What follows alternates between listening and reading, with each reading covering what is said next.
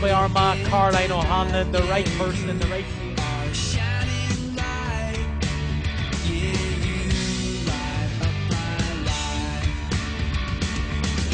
Norman for the equaliser. This is Ciara Donnelly for point number 10. Outstanding.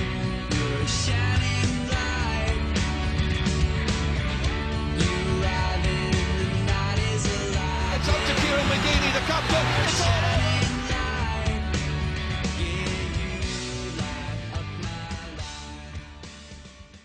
Hello everybody and welcome back to the Sideline Eye podcast. This is our review show and we're coming to you to bring you all the action from the intermediate and junior championships at the weekend.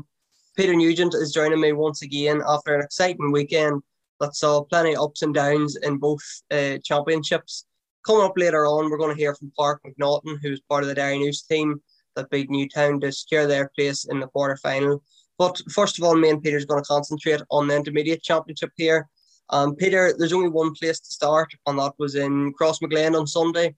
Cullaville caused, I don't want to say a big shock because Cullaville have a lot of good players and they showcased that, but they beat Shane O'Neill's, who was one of the favourites for the intermediate championship, and they beat them 3-8 to 110. I was at this game, Peter, really impressed with Cullaville. And I think the main difference was that the Cullaville men, their best players stood up. They had the likes of the two Rowlands, particular mention for Fergal Rowland, the centre half back, who was unbelievable. Defensively, Andy set up Colin Waters' second goal. Ryan Garvey in the middle of the field was excellent, and Colin Waters up front finished with 2-3. And it was them four players that really, now Rowland, as well, got the third goal. It was them four players that really drove it for Cullaville. And really, Shane O'Neill's had no answer to them. Greg McCabe performed well in the first half, seemed to move into the forwards then and sort of took away that drive and run that Shane O'Neill's needed to break down the Cullaville defence. As I say, Peter, maybe not, shock's not the right word, but a bit of an upset. Yeah, I think you're nailing the head there, Sean. It was certainly raised a few eyebrows. I suppose you can only give credit really to Cullaville. That's a statement performance, a statement win, I suppose you could say, and maybe it shows that like league form can be deceptive. And actually, when you delve a wee bit deeper into it, when you look at who really sort of put their shoulder to the wheel and produced the big performances for them, it was, as you rightly said, it was they're really sort of standout marquee players. Colin Waters, who's been an excellent player for them, like for maybe going on 15 years now. Just a really outstanding player at club level in Armagh, and has been for a long time, and a really good forward. And it's good to see him back, because I know he had a couple of, I think he maybe a couple of cruciate injuries maybe over the last sort of 5 or 6 years. So that's a massive plus for them to have him back and back find the target as well. And obviously you've touched on there as well, the likes of Garvey and now Rowland as well, and Fergal Rowland. Like, that's their top players, and they're all pulling together and they're all on the field at the same time. Well, it gives them an opportunity going forward. And look, this competition is nearly based on momentum, feel good factor, like taking out one of the probably fancy teams. Like, there's a lot to be positive about there now, and I'm sure they're looking forward immensely now to the quarter-final. Yeah, well, that's what I was actually thinking after the game. Like, probably coming into the championship, the four favourites were Sarsfields, St Paul's, Shane O'Neill's and Tullysarn. Shane O'Neill's are now gone. Tullysarn will get on to them later on. Not overly impressive in their win over Derrynoose. Or Cullaville maybe eyeing up a shock run and to win this intermediate championship. Obviously won it, I think it was in 2012, when John McEntee was the manager, and they went on to the Ulster final. Kieran Hatzer was the man of the match that day against Portadown. I think he kicked maybe 10 or 11 points from memory. He's now the manager. So maybe something brewing in Cullaville here that they can go on and take a good stab at this. Well, certainly, Sean, I think if you go back to maybe in around like 2006, 2007, 2008, right through to 2011, 2012, when John McEntee did come in, like, Cullaville had put a really strong run together, maybe over 3, 4, 5, 6 years, I think, in intermediate. And they were knocking on the door and getting the semi-finals and finals. I think they were beating a number, if memory serves me right, I think they were beating a number of finals. They finally won it. So maybe history would suggest that they need a couple of years to sort of, sort of find their feet and come back. But look, the way they're looking at it there this evening is probably that they're 3 games away from winning the thing now. And really, your league form's your league form, but after a win like that yesterday, winning as an underdog in a knockout game of football against a team that would have, outsiders would have thought that Shane O'Neill's would have sort of like a good pedigree in this competition. So for them to turn them over and to be sitting in a quarter final now and with a week's recovery, like, it's a big incentive for them. And yeah, probably what you're saying is right there, Sean. Look, they will be eyeing it up. It's only natural, the confidence and the momentum that they're going to get from that win. Yeah, absolutely. And they meet St Paul's now in the quarterfinals, who beat Middletown, and we'll touch on them later on. The second one I want to talk about, Peter, is probably an upset in my eyes about how easily Farkhill beat Portmore. I was eyeing this one up as a tight game, and we spoke last week about Portmore going down and Farkhill coming up. They were sort of missing each other. As I was watching this game on Saturday evening, I thought about something you said last week, Peter. It was a team that's winning games against a team that's losing games, and that came through. Farkhill, anybody that didn't see the final score, won 2-22 to 1-3. It was 2-12 to no score at half time. I think the county men, like we always talk about the county men when we're talking about Farkhill, but their impact was huge on Saturday evening. Farkhill scored 2-22, and between Jamar Hall, Stephen Sheridan and Paddy Burns, they put together 2-12 of that. And Barry Shannon, a former county man, got 2 points as well. So, like we always said that at junior level, that it was huge having 3 county men, but at intermediate as well, Peter, it's obviously going to be a massive help for Farkhill. Yeah, absolutely. That was definitely, whilst I thought that Farkhill would win that with a wee bit to spur, certainly the nature of it was surprising. To see how things were panned out at half time, like it took nearly a second look at it, to actually compute that. But that's a lovely start for them. That obviously knowing that the game was up at half time and they could probably sort of rotate a wee bit and rest a few players and make sure that everybody gets through sort of unscathed and ready and fit for the next round. Is it really the challenge that they may have wanted going into a tough quarter final? Probably not. They're still undercooked, really. I mean, if you're coming out of junior or the junior league and then you're playing a team who would be well off the pace at intermediate level, they're still a bit of an unknown quantity. I wouldn't just be touting them as potential winners until I think it's fair to say, Sean, you need to see more evidence against a better equipped opponent. But they'll be happy to be through. I suppose it's probably got them out there and their forwards kicking scores, and I'm sure they have a lot to take away from the game. But you would just sort of think that did they learn a whole lot out of the exercise? Probably not. Yeah, we'll get judging them better now in the quarterfinal. They take on Tullysarn in 2 weeks' time. But something to touch on, Peter, from Farkhill. Obviously, such a big win gives you confidence, but even from the very start, they were playing with such confidence the other day that maybe they've got this junior championship out of the road, got that monkey off their back, and now they feel that they're at the level that they should be.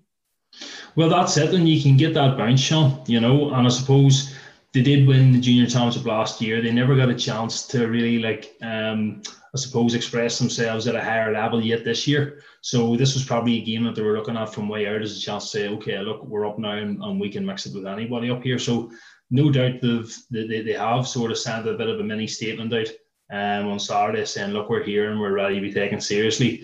And when you carry that bit of weaponry that they do in terms of their county personnel and there's some other good players there to back that up with as well.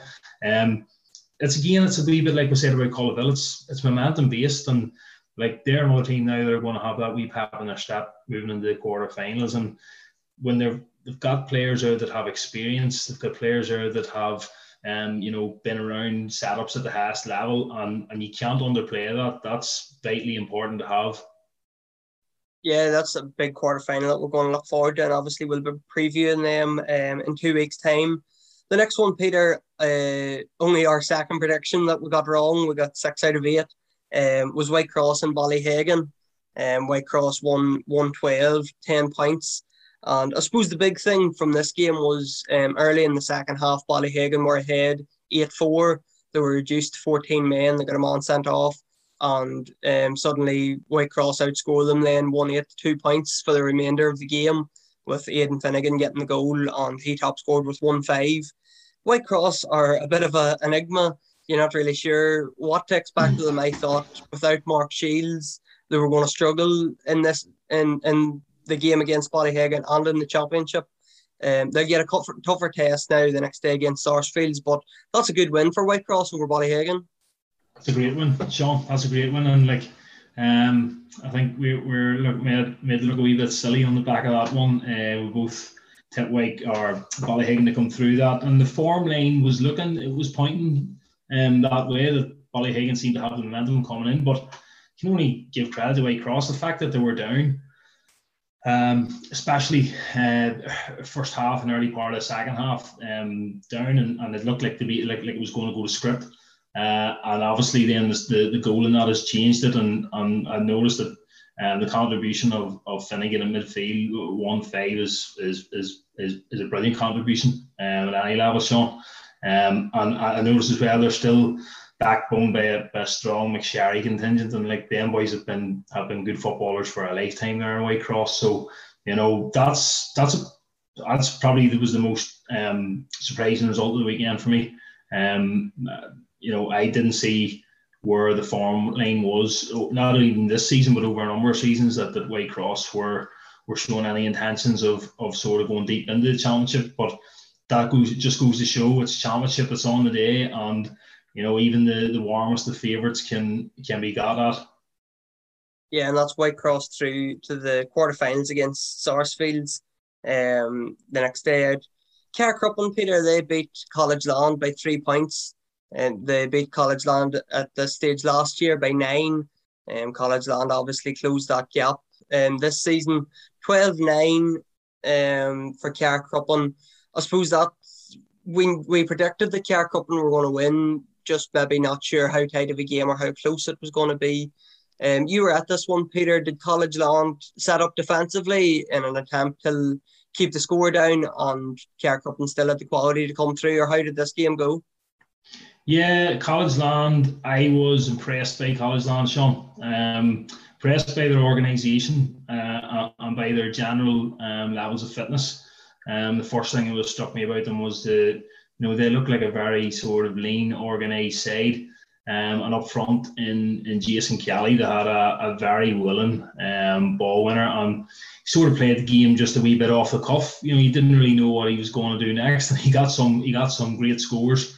And to be honest, Carcruppen looked extremely ordinary for the vast majority of the game. And I think maybe to rein the Carcruppen hype in a wee bit, because yesterday there was definitely areas of their game that you would definitely have reservations about.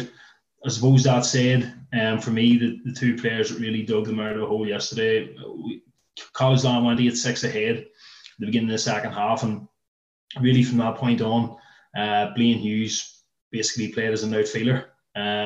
He stepped up on the majority of their kickouts and really created the +1. They didn't drop another player back to cover the space in front of the goal or anything. It was man-on-man stuff at the back, and he was playing high up the field, and that really helped them get the foothold in the game that they needed. Now, they were quite wasteful, and College Land had probably done a great job in terms of nullifying their inside threats. Owen Woods was, by his standards, he was quiet and did a really good handle on him.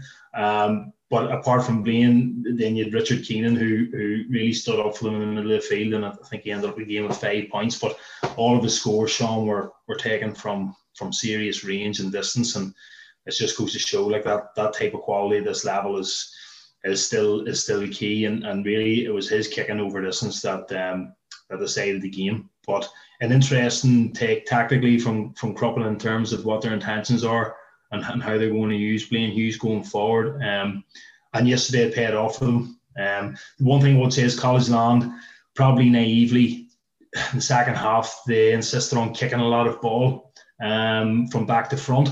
And with Hughes playing out basically as an extra player, they kicked a lot of ball straight nearly into his domain. I know they were trying to be direct and get the ball forward as quickly as possible, but I sort of felt maybe if they'd have brought more of a running game to it in the second half, they may have caused Cruppen a few more problems. But as it unfolded, it was probably Hughes and Keenan that got Cruppen over the line in the end.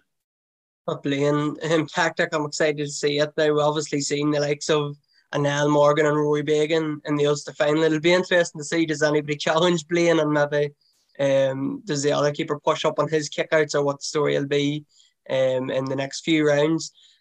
Richard Keenan, obviously we've spoken about him before, Peter, an unbelievable talent, great midfielder, and we've talked about the Cruppen youth coming through, the likes of him, Kelly, Woods. He's really the leader in that team, isn't he? Like, he can field ball. He can. He's obviously a good point kicker as well. He's a good footballer. He's leading the charge into the next round where they meet Wolf Tones.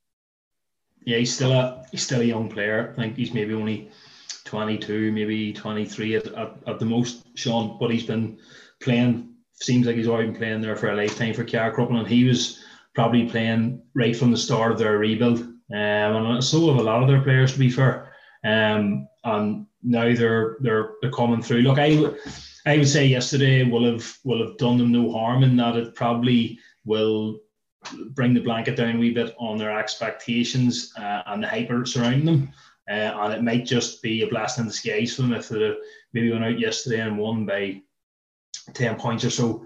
It would have only probably served to have increased, I suppose, the speculation about them, but that might dampen things. And I think that's probably what they needed yesterday. And just to finish up, I can't stress again how impressed I was by College Land, who probably on league form, like, we didn't really give them much of a shout, but yesterday they proved that. I suppose the sum was equal to much more in their parts, And I suppose they're a good young team as well, and junior champions in 2019, still maybe finding their feet at this level, and they have plenty of good young players coming through as well. Next up, as we said, Cruppen meet Wolf Tones, who beat Katie on Friday night 110 to 18. This was the first game of the Intermediate Championship in 2021. Peter, I know you were at this game as well. Probably not one for the purist. Katie obviously were beat by, I think it was 10 points in the league maybe 6 weeks ago, and they weren't going to let that happen again, basically. Tones played smart at times. I'll give a shout out to your brother Chris, who kicked probably the point of the game out on the right hand side, but it was the play before it really summed up how patient Wolf Tones were. They played on the periphery and waited for the gap until Chris Nugent got the ball and he was able to kick the point then. Katie, I'm not going to say unlucky. They'll be disappointed that they didn't come through this one. A bit of class from Paddy Judge with the goal, and it was a super goal and a super turn from Paddy Judge, who's an incredible footballer. Katie were a point up at that stage, I think. The goal put Wolf Tones 2 up, and really it was the end of the game once that goal went in. Yeah, it was a bit of a strange game, Sean, and that I think in the early stages the Tones looked markedly the better team, but I suppose the feeling you would come away with after the game was that the undoing for Katie was probably that they didn't maybe carry just enough punch up front. Certainly the main axis of their team would be built around probably their half-back line and their midfield, and I think Conor Hughes would be a pretty able free taker, but I never really got the feeling through the game that they were going to be able to get enough scores from play to probably win the game, whereas I felt that the Tones had probably a better spread of attackers that could hurt them. But I suppose if you were level anything at Tones is probably the fact that their transition from back to front, for the most part, it's not quick enough. So the good forwards that they maybe do possess higher up the field, they don't get the ball often enough in advantageous positions. So you see the likes of Paulie there, a lot of the time he sort of has to drift out, maybe in round or outside his own 50, and he's essentially, he doesn't really want the ball there. He wants to be, hanging off the back of a fullback somewhere between maybe the middle of the D and the 14, looking for a good supply of ball. But the Tones, they can hold on to the ball very well, and there were stages there where you were thinking, were Katie ever going to come out and press them here? There was a stage where, I think you're alluding to, Tones are 7-4 up and they hold on to the ball for about 3.5 minutes before the release for the score. But, who is at fault there? Is that the Tones at fault, or is that Katie at fault for not coming out and pressing them? Tones are 7-4 up. They're into the second half. They probably don't have any obligation to go giving the ball back to Katie. If you're asking me, I'm thinking Katie should be coming out there and trying to press them and hurry them a wee bit more. And they end up conceding a score off the back of it anyway. So to me, it probably got into their own hands. But in typical Tones fashion, they made pretty hard work of it, and they end up, even though to me they looked, the better team by a bit of a distance. Probably Matthew Hagan worth a shout out, Sean, for his performance. He had them, Katie, on toast all evening, willing to carry the ball at them at pace.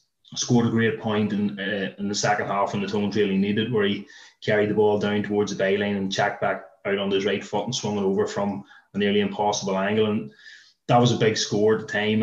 And he also intercepted the Katie kick out for Paulie's goal as well. So big performance from him, and they'll certainly need more of that going forward against Crumlin. Yeah, I think he was the one standout performer from the game, and if you were coming away from it, he was the one that caught the eye. I think he got 3 points in the end, but it was probably his work rate throughout the 60 minutes that really caught the eye. Katie did have a chance at the end, Peter. There was a bit of a scramble. I think it was Shawnee McCabe had the shot for Katie, and I think the keeper saved it. Although there was a lot of bodies back there, it was heart and mouth moment for both Tones. They'd done so well to get the goal, to put them ahead, but defended heroically then when they had to as well, till keep ahead at the final whistle. Yeah, Sean, we sort of picked out Callum Duffin last week, that he's a very, very competent goalkeeper, and he's still only a young guy as well, and you can see his game's improving, and he stood up when the team needed him. He got out nice and early and smothered the angle on McCabe, and then I suppose the boys were able to get enough bodies around the ball, and I think that play ended up going out for a 50, but Katie subsequently squandered it anyway. But yeah, look, talking there about, I suppose, Blaine as well. Look, any team trying to go deep into the competition, the goalkeeper now is seen as such an integral player, maybe the most important player. So that'll do Callum's confidence, the world of good. His kickouts were generally pretty good, and that sort of ability to come out on the ball and open play as well. That's things that he can continue to work on. And he's going to have a big say the next day against Carrick-Crumlin. That's one we're looking forward to. I think apart from the final day loss to Clonmore in the league when the title was already wrapped up, I think Wolf Tones were the only team that took points off Carrick-Crumlin, so that's going to be an even matchup, you would think, and we'll preview that, of course, in 2 weeks' time. Sarsfield's Peter come through against Clonmore. We expected this 113-8. Sarsfield still the favourites, you would feel, to go on and win the championship. We knew Clonmore would give them a bit of a fight, but in the end, Sarsfield's quality was going to get them through, and that's how it panned out. Yeah, no real surprise there, Sean. Look, it's just one of them ones that just want to, got a good, I suppose, workmanlike performance and sort of kept Clonmore relatively shut down to the other end of the field. Clonmore only getting 8 points, I think. And that although I didn't see the game, that to me looks like a performance probably where Sarsfields will have got the job done, but obviously they won't be getting carried away, I don't think, with that type of result, and they'll know that there's enough there to work on to give them that wee bit extra for the next round. So all in all, it's not an attention-seeking result, it's just enough to get the job done. And look, I still firmly believe that they're the strongest team in the competition, especially their forward line. So they'll be pleased, and they'll be happy another 2 weeks there to sort of prepare and get ready for a quarter-final.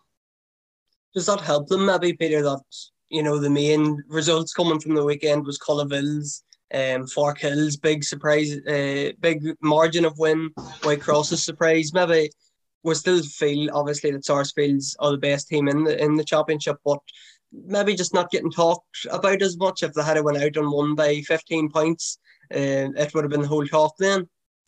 Yeah, absolutely, Sean. It's one of them ones where they're just going to be pleased that they got through. As I say, it didn't really draw too much attention to themselves. It looks like it was pretty workmanlike and pretty clinical.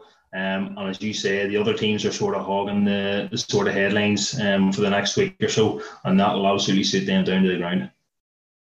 And then we're going to discuss Tullysarn as well, one of the favourites, and as we said, put in such a massive performance last year against Sarsfields in the championship quarter-final. They beat Derrynoose 0-13 0-10. Not overly impressively, I must admit. They were the better team after half-time. I think they went into a 5-1 lead at the start, and you thought they were going to blow Derrynoose away, but Derrynoose, to their credit, fought back, and it was 5-4 at half-time. Tullysarn did take over then, and I suppose the quality in the forward line really came through. You had Gavin Conlon, I think he finished with 5 points. Eddie Mullen as well played very well. Mark McKeever scored a huge point in the second half, a really inspirational one. And it was interesting, Mark McKeever was actually playing in midfield for Tullysarn, would be a renowned full forward and a real goal getter inside, but he was playing midfield. But they were missing a few men, Peter. Turlock Lardner wasn't playing, Matthew Mullen, Owen Daly. That's probably why we've seen McKeever moving out. But I suppose that Tullysarn, it was just the most important thing was getting through that. They were missing a few men. They didn't want to get Derrynoose wanted to cause an upset, obviously. For Tullysarn, it was just about getting through to the next round and setting up a quarter-final clash now with Fork Hill. Yeah, absolutely. The players you mentioned there, Sean, that were missing, that would probably tell for any team at this level. So, like, that's a good result for them in the circumstances. I think we knew it was going to be difficult for Portadown, given where they're sort of coming from over the last couple of years, and we knew that it probably would be a bridge too far for them. That said, they're stuck in the game for a long time, and they certainly didn't come and just accept their beating. So that's another game. Look, we expected the Tullysarn would come through it and have done, and I suppose it was the usual candidates for them that stood up and got the majority of the scores. It's going to be interesting to see how they sort of move forward now. They're obviously a team that has on a talent level they've a lot going for them. Maybe a wee bit like Carcroppin, but I suppose you still have a few question marks over them when it's really put to them in the heat of the battle in a knockout game. So interesting couple of weeks ahead for them, Sean. Yeah, and I suppose it worth mentioning for Derrynoose, Tom Weir was excellent for them. He got 3 points. Probably should have got a few more points. He played midfield and then was a real danger when moved into the forward line. Final game we're going to touch on, Peter, then is St Paul's beating Middletown with it was 2-13 to 0-7 again. This game went to form, no big surprise in that scoreline.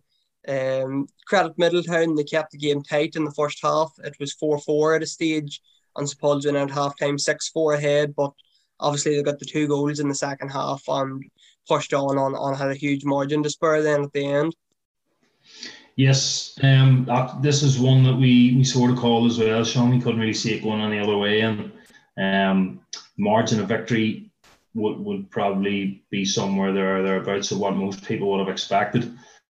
And look, that comes down purely to, I suppose, Middletown sort of cut their cloth to suit, and they have their allegiances probably lay with the hurling championship. So like we sort of thought from the outset this might be a comfortable enough one for St Paul's, and they seemed to pull away rightly in the second half. It's probably notable that they were able to do it without Paternosh and Al McCarry, who would be 2 absolute mainstays for them. So they have a bit of quality to come back into the team, and again they'll be happy to be through. And as I said before, like they're a team that has sort of been around the block before, and they know the terrain really well in this championship. So they'll be happy.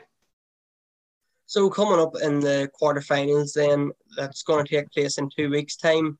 We have Carcroppen taking on Wolf Tones, Cullaville and St Paul's, Sarsfields and Whitecross, and Farkhill versus Tullysarn. We'll be covering them games with reports, previews, podcasts, and that all takes place in 2 weeks' time.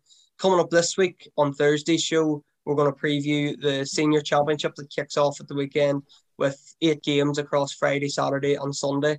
Next up, we're going to hear from Pauric McNaughton, who was part of the Derrynoose side that beat Newtown on Friday evening, and we'll discuss his comeback from tearing his cruciate ligament last year against Farkhill in the championship semi-final. So, Peter, thanks very much for coming on. Look forward to seeing you again. Thanks, Sean. Pauric, he's just come through a tight tussle there with Newtown, getting through with 2 points to spur. Oisín McNally's goal was the crucial score at the start of that third quarter. Maybe tighter than you expected? Probably tighter, yeah. Then I suppose tighter than it was billed to be, maybe to an extent. But from our perspective, now it was never going to be nothing softer than we knew. We know Newtown's last couple of years never anything soft with them, and they're coming in on a high there.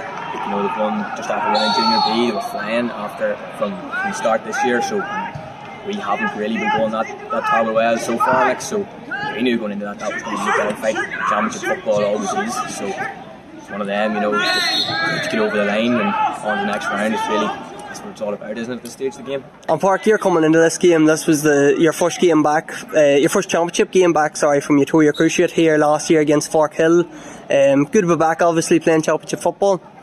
Yeah, great to be back. Great to be back on the pitch, full stop. Probably only played about an hour's football now so far altogether, and then got there obviously on top of it. So nice to be back. Championship football, different ball game altogether. A few league matches there, and it's all well and good now. But that's a step off today, like, and you've already found out. So, but good to get it back in the tank, you know. And just as you say, nice to be back in the athletic grounds, back in the big days. That's what it's all about. And I suppose, how was the recovery out for? I'm sure it was a long 9 to 12 months out. Yeah, I suppose initially it wasn't done it last September, and then it was December with COVID and all by the time you could get in for the operation. So that first 3 months wasn't too bad because still, you know, you're up and you're about and it's not really a bother. And then, yeah, around Christmas was tough after the operation. It's a tough 2 to 3 months, really tough. Like, once you get over that in a few months, it was more or less back on the pitch then when the boys were back on the pitch. So that was ideal. You're back on the pitch, me and for 30-40 men, and it makes a world of difference then when you're training with everybody back in that group rather than hit away in the gym by yourself. So, yeah, good to be back. And next up now, it's Clevey in the championship quarter final. Probably a team you wouldn't know much about, you being a junior A and them junior B, but a challenge nonetheless in the quarter final. Yeah, but that's it. Look, I haven't seen Clevey yet since probably early last year, where, you know, pre-COVID nearly last time we would have played them. So hard to know what they've got. Haven't really seen much of them, but same as tonight, it's championship football, so it's going to be nothing soft the next day. Whenever it is, it's not going to be soft. Clevey's never going to be soft, and we're just going to have to get ourselves ramped up again and go again.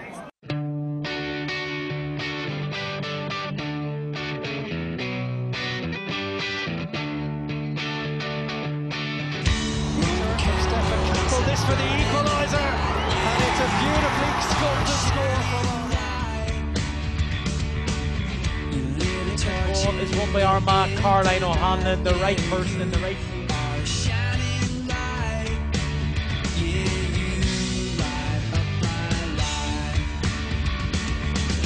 Armagh for the equaliser. This is Ciara Donnelly for point number 10. Outstanding.